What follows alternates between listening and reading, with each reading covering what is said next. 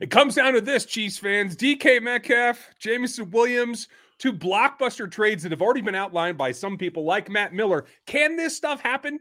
We're going to tell you right now on Locked On Chiefs. From the land of the free and the home of the Chiefs, this is the Locked On Chiefs podcast. Just got off got off a podcast over in the UK, and they kept saying Locked On NFL Chiefs, and I'm like, now it's in my head. So everyone, friends and neighbors, people around the world, welcome to Locked On Chiefs. This is going to be fun. We're part of the Locked On Podcast Network, your team every day for free on every platform, including YouTube. If you'd like, sub and hit the bell over there, we'd appreciate it. And if you would subscribe on your audio platforms, that always helps us too. I'm Ryan Tracy from RogueAPC.com. That's Rogue Analytics and Performance Consulting. The draft guide is out as of about 20 minutes ago. You can go purchase that now, and it has everything: film grades, the athletic matrix, as well as all the production metrics that have been growing over the years. You can get a discount if you use that code Locked On over there at RogueAPC.com. How are you, Chris? I'm good. How are you? I'm tired. Yeah, dude, trust me. I think you can probably guess where I am as well. Yeah, I'm exactly right there with you. 2 more days until my deadline, or just a couple more days till my deadline. Really quick, Chris Clark, Fan of Chiefs Corner, go check it out. Had an article go up today talking about the cost of the linebacker group, both in draft picks and in cap space. Been going through a whole bunch of different articles. Have another one dropping on Saturday about the tight end group, so something to look forward to there. When we talk about things, and I know what we said we were going to talk about, and I do want to touch on those, just want to throw this out there. I am so happy that the Chiefs don't have to worry about a QB controversy or anything with the QB asking for more money, because what's going on in Arizona right now is just ugly. Yeah, but that's why we don't get paid to cover them, because that gets crazy. What we do have to talk about is cost, not necessarily with a quarterback, but cost of trading around. And there's two big scenarios out there today as we get ready to wrap up the weekend. And we need to take a look at those, because they're two scenarios we have not covered to this point. And we try, whether it's the mocks or the trade discussion or whatever it is, to give you as many angles on what the Chiefs could do as possible. So which one's bigger to you? You know, I think that you look at Matt Miller's idea.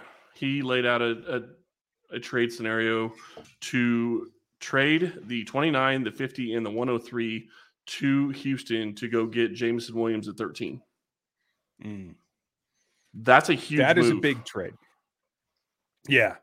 I don't know why the Texans would do it. From what I've heard from John Harris, their sideline reporter that is on the Locked On Draft show with me, there's no way they're taking a player there. But in theory, trading 2 number ones, what was it, 29, 30? No, and 29.50, not 30, 29.50. Okay, so you stay in the first round. Right. So you go you still have 2 picks in the first round. Right. You're giving up a second and a third. Mm-hmm. I'm to the point now where, like, you have to get as much value as you can, but if that were to get it done and he's available, that'll be the key. Like, I can't pull that off until they're on the clock, as far as I'm concerned.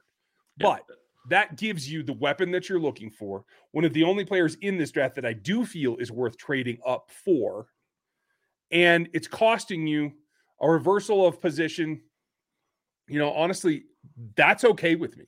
It's almost because I think Sorry, I was just going to say, it's almost costing you what they got for Tyreek Hill.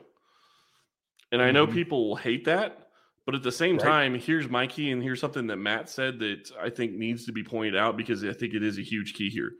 One, it's cost controlled. He'll make, $8 million, $9 million for the first 4 years of his contract. And second, he's 21. Tyreek is 28. There's a huge difference there. And that does matter. Yeah, and I don't care how good you are. Eventually, everybody falls off of a cliff, especially when you are a speed-based player. So the clock is ticking for sure. And so that's true. And here's the big thing is, yes, that's a lot to give up to go get a player that's coming off of an ACL and a player that only has 1 year of major production. Fair enough. But in supplanting him into the Chiefs offense, you can see it like that.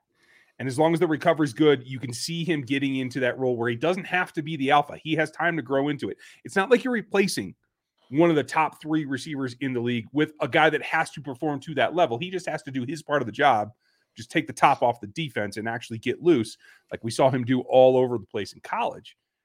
I feel like that's worth that because you still have 30, you still have 62, you still have 94. Yep. So for me, I would be a yes on that particular deal.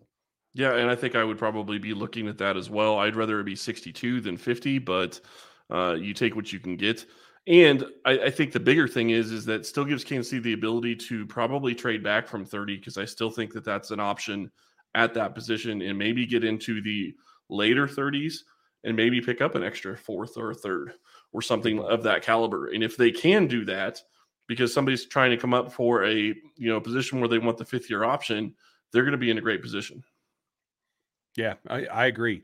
That's going to be entertaining as well because that takes some fire. And, strange things happen when you set fire to things, especially in the draft. When one team's on the clock and they're fielding multiple calls, you never know what you're going to get. So as a scenario, kudos to Matt Miller. I think that that's a possibility. And I don't feel like the Chiefs would get fleeced in that situation.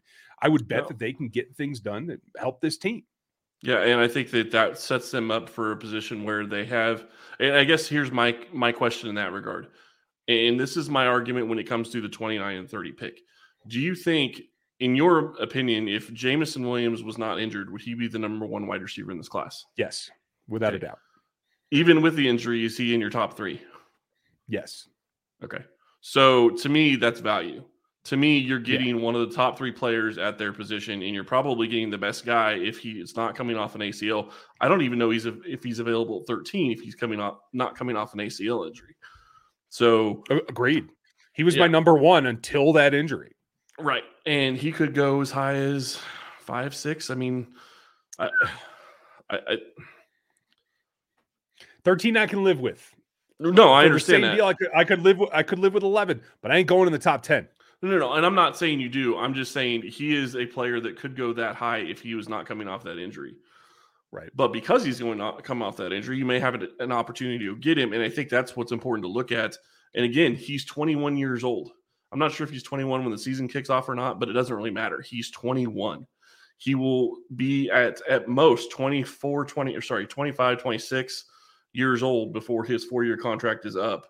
And you're sitting there looking at a guy that could really help your offense. And it doesn't have to be Tyreek Hill. He's not Tyreek Hill, but he has some of the same traits. Not the explosiveness, not the suddenness, but he has the speed. Here, it's a 5th-year contract because you have that option. Mm-hmm. So that controls things a little bit more and a little bit longer. And I think that's perfectly fine. I wouldn't bet on him not doing it, but if I was I would go to BetOnline, your number one source for all your betting needs and all your sports info.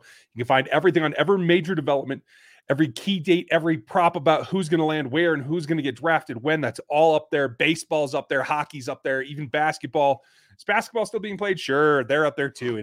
It always. I just came away from like 6 weeks of hardcore draft work, so you never quite know. All your wagering information, podcasts, esports, playoffs, everything that you need over there is on their website. You can get there from your mobile device. It's the one place you need to go to put your money on the line in a smart way at BetOnline, where the game starts. And that's not the only scenario out there. There's another one that actually originated here on the Locked On Network that I think is pretty intriguing. Yeah, and the Locked On Seahawks went out and asked for trade proposals for DK Metcalf and for Tyler Lockett. And one of the proposals that came out was from the Jaguars. It was 33, 65, and 70. And the Seahawks took it. Now, I can't say I blame them. That's pretty high value for – that's 2 second-rounders and a third-rounder for DK Metcalf. I get it, and they're going to be rebuilding. So congrats to the Jaguars if they're able to pull a trade like that off. If you're Kansas City, that, in my mind at least, without really looking at the charts, that would equate to basically 29, 50, and 94?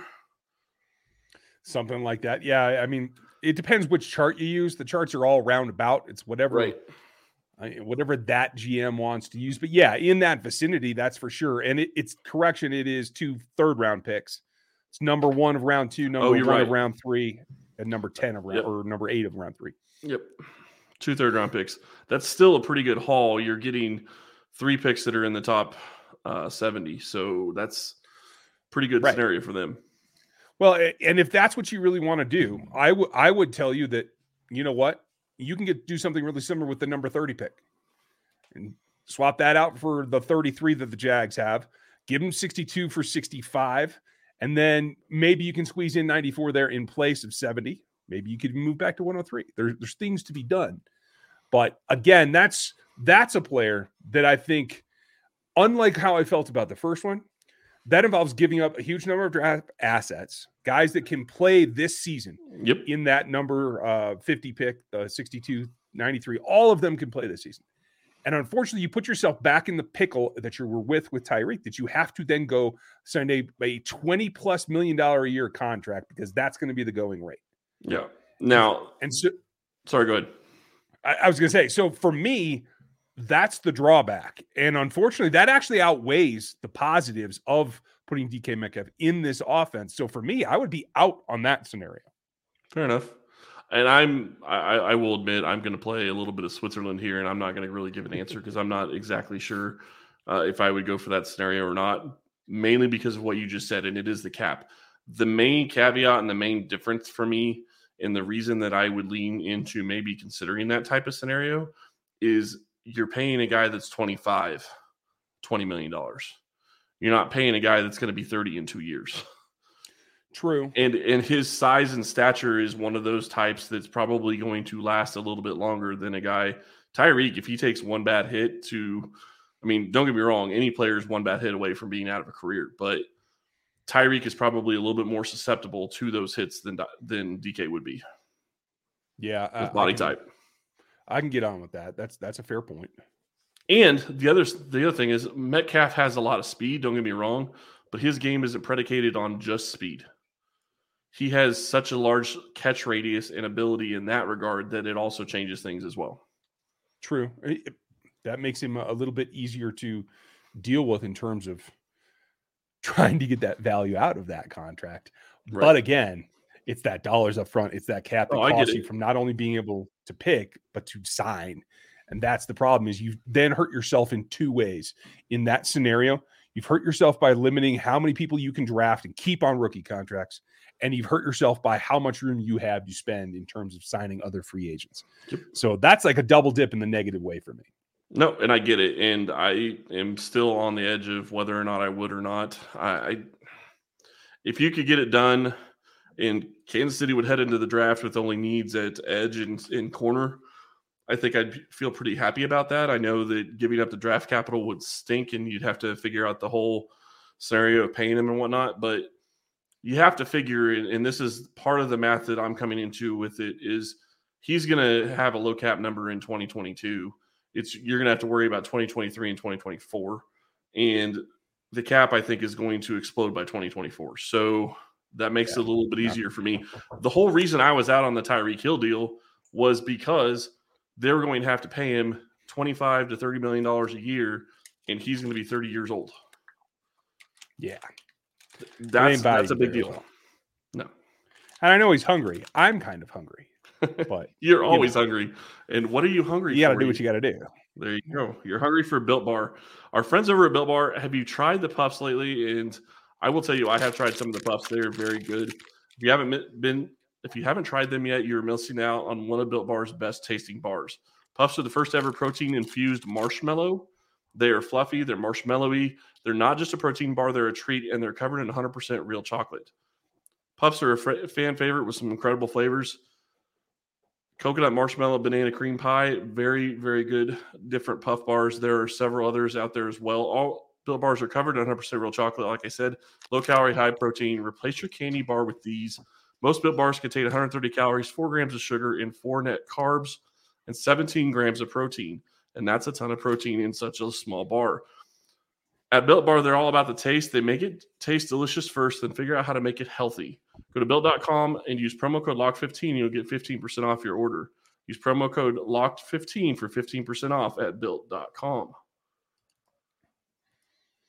I want to keep exploring, because what this has done is really highlight the fact that when you have 2 first-round picks, you can move one of them safely without feeling like you're not going to get any value.